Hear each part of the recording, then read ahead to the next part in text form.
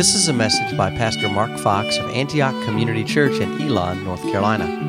For other sermons from Antioch, you can visit the church website at antiochchurchnc.org. Now, let's turn our hearts to the Word of God.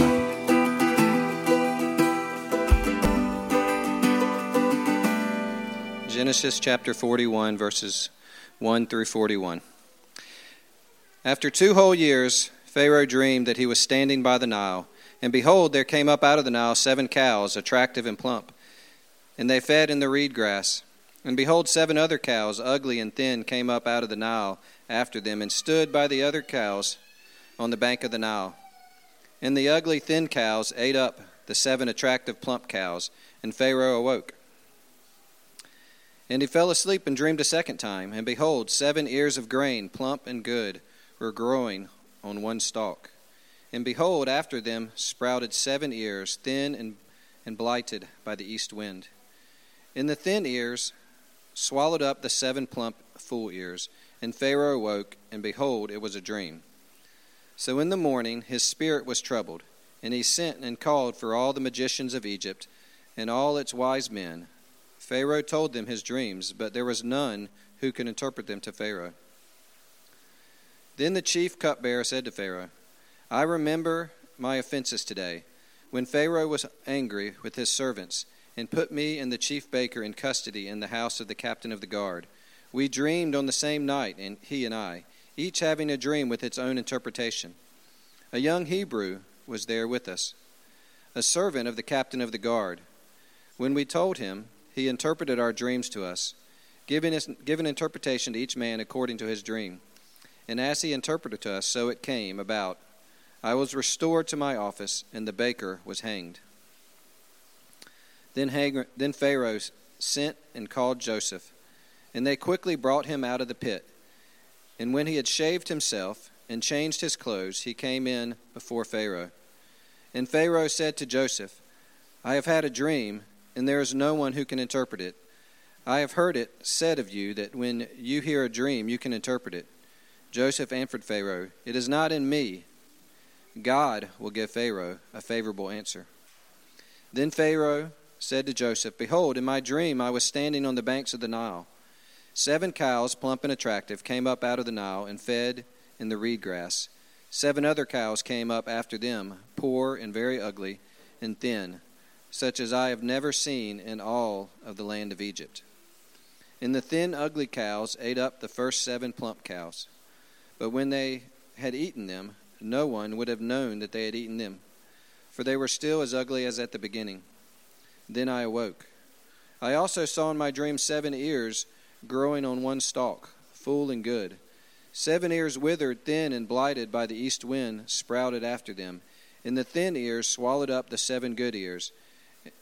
And I told it to the magicians, but there was no one who could explain it to me. Then Joseph said to Pharaoh, The dreams of Pharaoh are one. God has revealed to Pharaoh what he is about to do. The 7 good cows are 7 years, and the 7 good ears are 7 years. The dreams are one.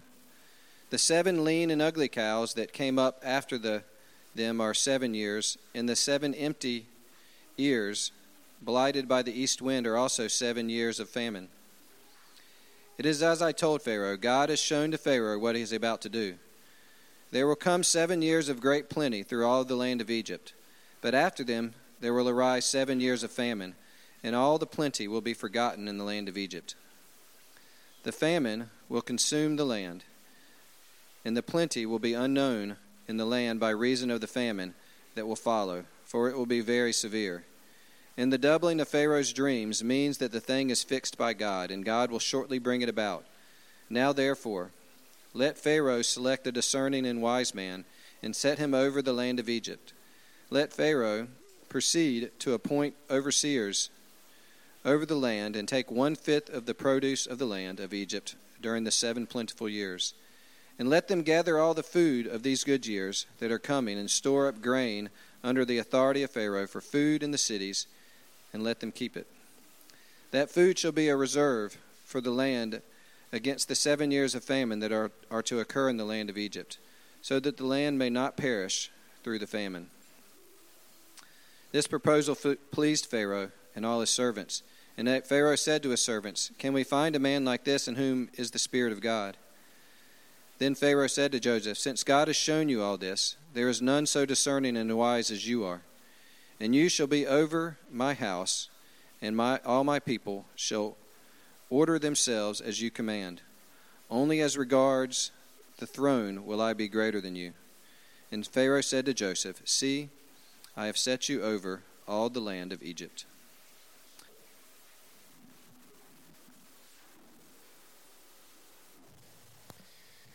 Well done, Todd. That was a long passage. Did a great job. Well, I should have learned something from studying this passage. Joseph didn't tell Pharaoh just when the grain comes, just throw it on the floor and let everybody dive for it. So I'm so sorry, Isabella. Are you okay? She's not even here. Where is she? There she is. You okay? All right. We won't do that again. So we've come to a turning point in Joseph's story. He's been in Egypt for 13 years now, right? And the dreams that he had as a young man, a 17-year-old or 16-year-old, were doubted by his brothers and even by his father, are now going to come true.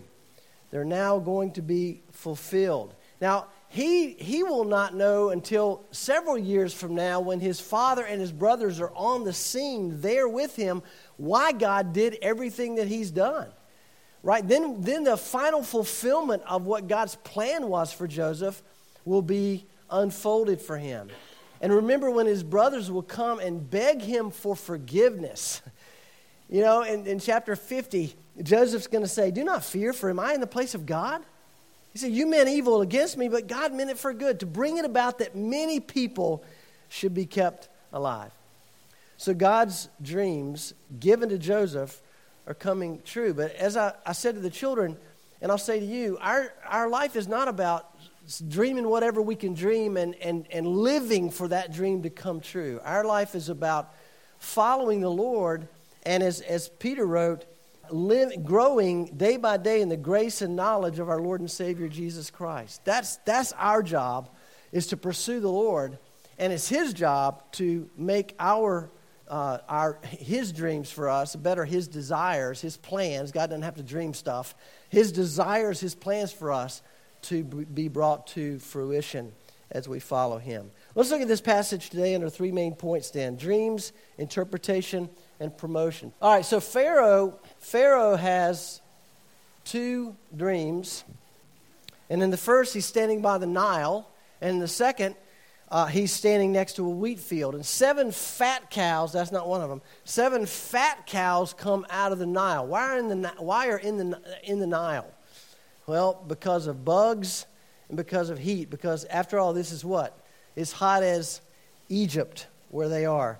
And right behind the 7 fat cows come 7 skinny and ugly cows, and they eat the fat ones. But as he would tell Joseph later, when the skinny cows eat the fat ones, the skinny cows are still skinny, right? They're still ugly skinny cows. And in the second dream, 7 ears of grain are blowing in the wind, in the breeze, fat and happy, when 7 skinny ears come along, and they are nasty looking. They're blighted by the blistering east wind, the desert wind, and they throw down on these 7 plump ears of grain, right, licking their glutinous chops and belching happily. Now, when the Pharaoh woke up, probably the first thing he did was glance at his bedroom door to make sure no maniacal cows are coming through there. He doesn't know what in the world this dream could possibly mean, but you know what? To his credit, or maybe to God's credit, really everything's to God's credit, he knows it means something. God makes sure that Pharaoh knows his dreams are not just what he ate last night, but something important for him to understand. So the Pharaoh calls for the people he would consult on matters such as these. Who are they? We're told they were the magicians and the wise men. The word that Moses used here referred to people who were experts in Egypt in handling spells and understanding magic and using magic, and also for those who understand the books that have been written on dreams and dream interpretation. That was a very important thing in that day in ancient Egypt. You know, it occurred to me as I'm studying this that more than 400 years later, another Pharaoh would summon his magicians to the banks of the same Nile that Moses and Aaron had just turned to blood. I love the last part of verse 8. But there was none who could interpret them to Pharaoh. Now, saints, don't miss this. The pharaohs of Egypt were considered the mediator between the people of Egypt and the gods, little g, multiple gods who ruled over Egypt. He was the mediator. Now, we know what Paul said about mediators, right? How many are there between God and man? He said there's one mediator between God and man, the man Christ Jesus. But he was the mediator, and after the Pharaoh died, so he could understand what the gods were saying, but after he died, he became a god. And he was literally worshipped by the people of Egypt. So it's interesting to me, here is the Pharaoh who has a direct line to the gods, but he cannot understand the dream he has, and neither can his dream experts. Why? Because only one can interpret the dreams. The one in whom Pharaoh is going to say himself has the Spirit of God. Kings and rulers and governors and congresses and houses of parliament cannot understand the sovereignty of God over all the affairs of his creation. Only those who have the Spirit of God and to whom he reveals what he's doing and what his plans and purposes are. So this is about the time the cupbearer awakes from a 2-year-long dream and says, oh my goodness, and what does he say? I remember my offenses today. Yeah, you think? So he tells Pharaoh everything that he remembers about 2 years earlier where this Hebrew, he doesn't even know his name, this Hebrew guy in the prison interpreted my dream and the baker's dream. Remember him, Pharaoh? Yeah, may he rest in peace. But he interpreted them exactly the way they came to pass. And so the Pharaoh sent his servants to go fetch the young man. Don't miss the language here, verse 14. They quickly brought him out of the pit. Or in King James Version it says dungeon. Guys, Joseph has not been relaxing by the pool at Club Med for the last 2 years. Not even, I read about this this week, I'd never heard of these. He wasn't in one of these pay-to-stay jails that I read about in California. Here's a quote from Insider Magazine. Starting at $25 and going up to $250 a night, this program allows certain inmates to move into a less intimidating environment, as one jail in Santa Ana advertises on its website. The conditions differ from an 8-person dorm to one cell with 2 beds, a television, a phone, and a separate refrigerator. A phone? And a TV? Joseph didn't even have a toilet in the pit he lived in for 2 years. So Joseph was brought out immediately. He gets a shave. He gets a change of clothes. I'm sure he took a shower. Why? Because he's been in Egypt for 13 years. He knows the language. He knows the customs. And facial hair may be okay for Jews and Hebrews. It was not okay for Egyptians. And so he's not going to stand before the Pharaoh in a way that is going to offend his kingness. So that leads us to interpretation. The Pharaoh greets this young Hebrew stranger fresh out of prison with high praise. Notice 3 times he's going to use the word you. He says, I have heard it said of you that when you hear a dream, you can interpret it. Now, Joseph's response there was not to say, well, Pharaoh, some guys got it, and some don't. No, he almost rebukes the Pharaoh. He corrects the Pharaoh. It's a dangerous thing to do, to correct a Pharaoh, right? Especially if he's a little g, little God. He says, it is not in me. And what took us 5 words in English was 1 word in Hebrew. That 1 word means, no, it is not me. Not me. I did not interpret those dreams. And he points the Pharaoh to God. I like this because what we see here is humility in Joseph, but we see that humility that stands upon faith in Almighty God. You can't be humble unless you know where you are and whose you are.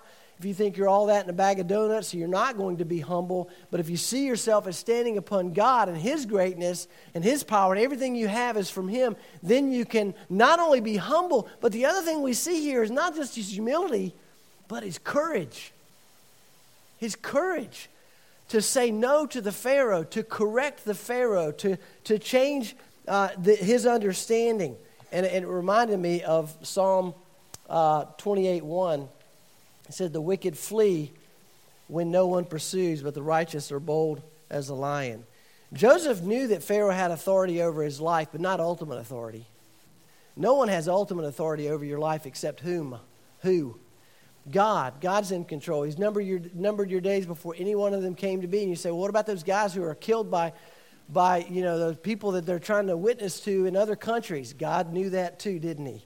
He numbered their days before one of them came to be. He's in control. So then Joseph says something else that could have meant the end of his life, because he mentions God, big G, to little g. He says with a word of assurance that could only have come from the Holy Spirit. Because Joseph, remember, he's not heard the dreams yet. He doesn't know what the dreams are. But he says God will give Pharaoh a favorable answer. That can be very dangerous to say that without knowing. So I think the Spirit spoke to Joseph's conscience at that moment and said, it's okay. Give him the answer, and tell him it's going to be okay. And he does. So the Pharaoh repeats the dreams. He's already told to his own magicians who couldn't interpret him. And Joseph was able to interpret by the Spirit of God, to whom nothing is hidden. And Joseph said, the dreams are one. You dreamed two dreams, big P, but they both have the same meaning. And this is it. God is giving you a heads up on what he's about to do. So he proceeds to tell Pharaoh that there will be 7 years of plenty, 7 years of famine, and that the future economy of the greatest nation in the world is in the hands of Almighty God. And you dreamed basically the same dream twice, Pharaoh, because this is going to happen. It is established. It is confirmed. God does not stutter. This is the future. Walter Brueggemann wrote, the dreams took the initiative away from Pharaoh. He was not the subject, but the object, receiving the messages and not generating them. What does that translate to? The Pharaoh was not in charge, even though he thought he was. So again, a reminder, listen, saints, no matter how powerful, how prosperous a nation or kingdom on the earth becomes, that nation, that kingdom is absolutely and utterly, completely under the control of sovereign God. And everybody said, amen. And we should say, praise the Lord. That should give us great confidence and courage that if America's going the way that we don't want it to go, it's okay. God's absolutely and utterly in control of this nation. Does that mean we don't do anything? Does it mean we don't pray for revival as we prayed for Wednesday night? No. But ultimately, God is sovereign, and we can trust him because we are his children, and everything is going to work out just fine, even though we might go through some difficult times. So Joseph goes on to suggest a proposal. He makes a proposal to Pharaoh. This is his business plan, if you will. This is how you can prepare for this famine. Notice this famine is not described here in the dream or by Joseph as a judgment. This is not God judging Egypt. I mean, we can't make that argument. You could say it might be, but there's no argument to be made here that God's judging Egypt. This is simply one of, as Kidner writes, one of life's irregularities. And Joseph points out that a wise manager will ensure against them, life's irregularities, by taking extra measures if he can see extra hazards. And Joseph, wise beyond his years because of faith, under trial and led by the Spirit of God, he gives to Pharaoh a masterful plan that will save the nation and in many ways the world. The world's going to come to Egypt during those 7 years of famine. He tells him to appoint overseers who will lead a national savings plan, build up a surplus during the feast years to provide for the needs of the famine years. Save 20%, Joseph said. That's the key, Pharaoh.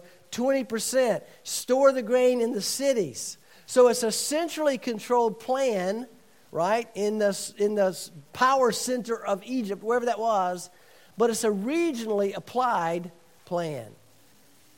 Centrally controlled regional application. The wise manager, whoever that is, Pharaoh, whoever you choose, he's going to lead a team of stewards or overseers who will be in these different locations to make sure that the grain is stored and kept dry and kept healthy, stored in these places so that when there is a need for people in those areas, they don't have to travel to the center of Egypt. They go to their cities and they trade or buy the grain. In other words, saints, what's the lesson here for all of us?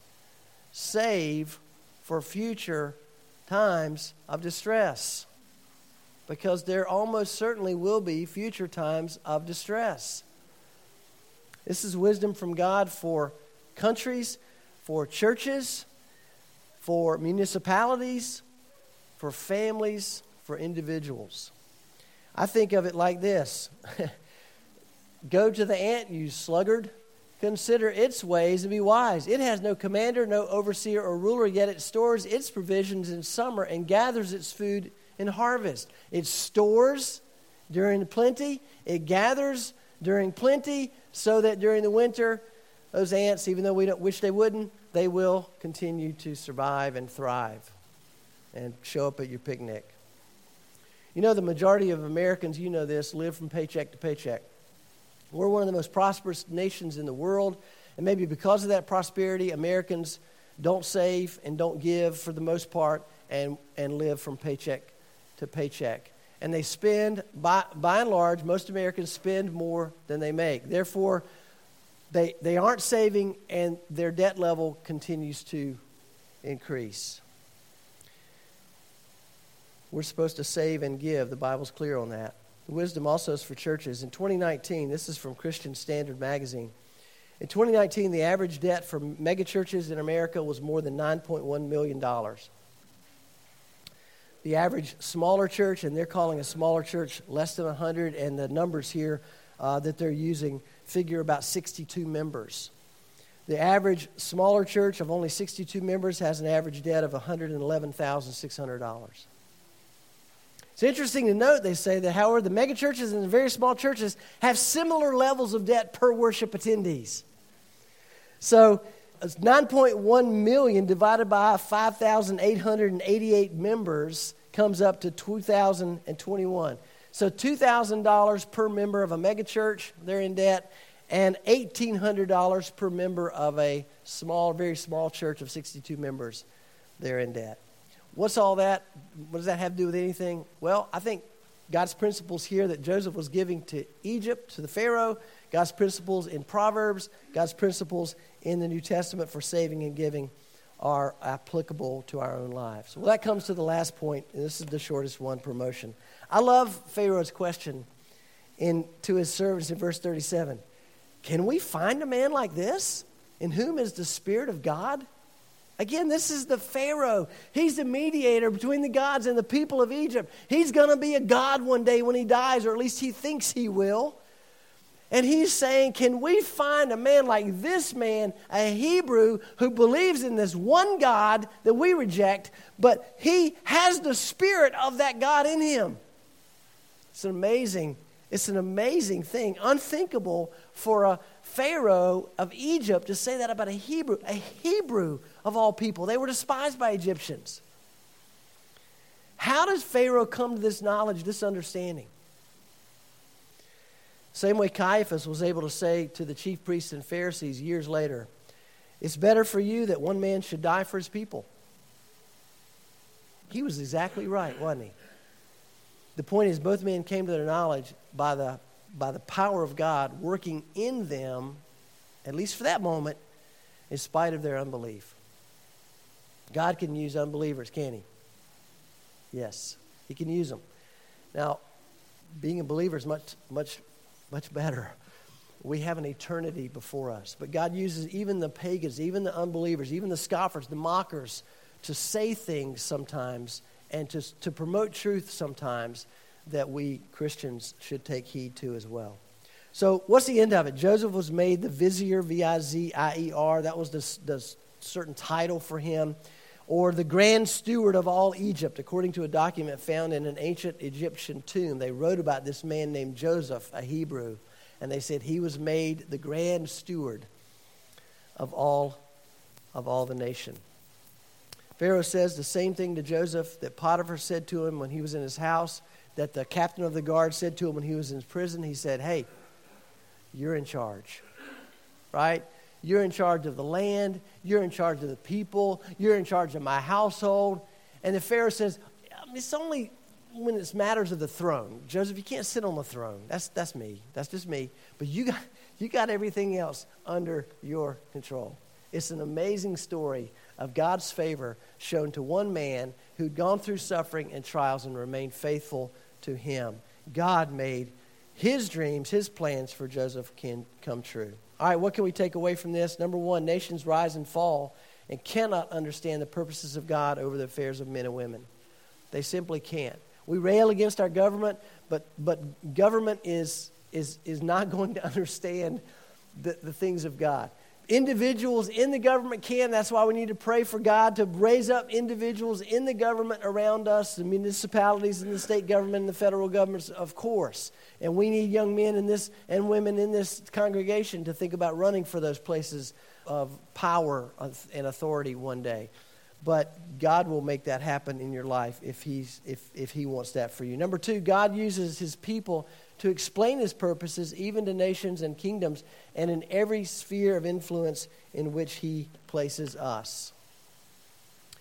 You have a sphere of influence in your life that I don't have and that nobody else in this room has. And God has placed you there for the very purpose of being an example of what Jesus looks like if He were in your place, working your job, living in your community, doing the things that you do as a person of faith.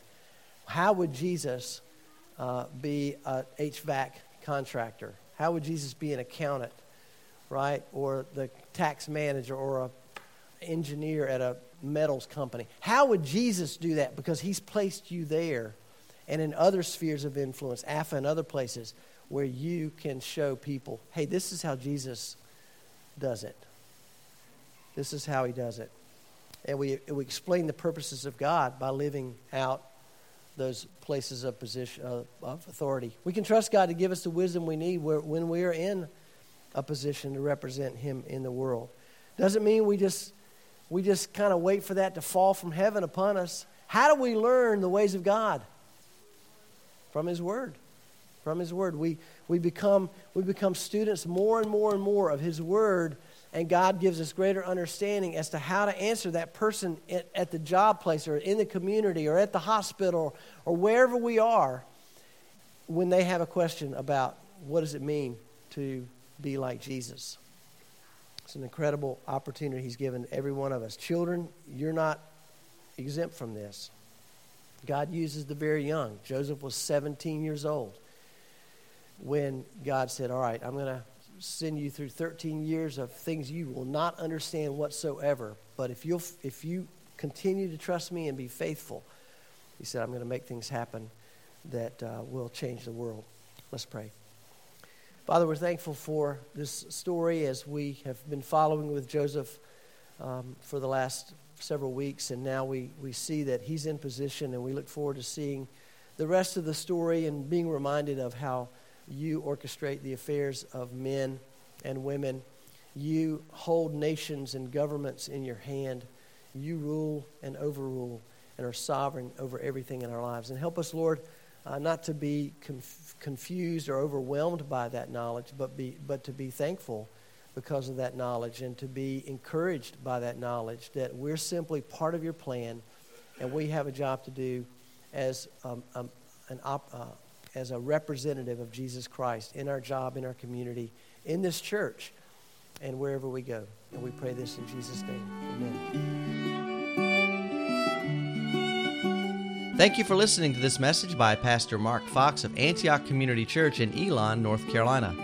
Antioch meets every Sunday for worship at 10 o'clock a.m. at 1600 Powerline Road in Elon. You can download other messages by Pastor Fox at antiochchurch.cc. You can also learn how to order his books or subscribe to his blog at jmarkfox.com.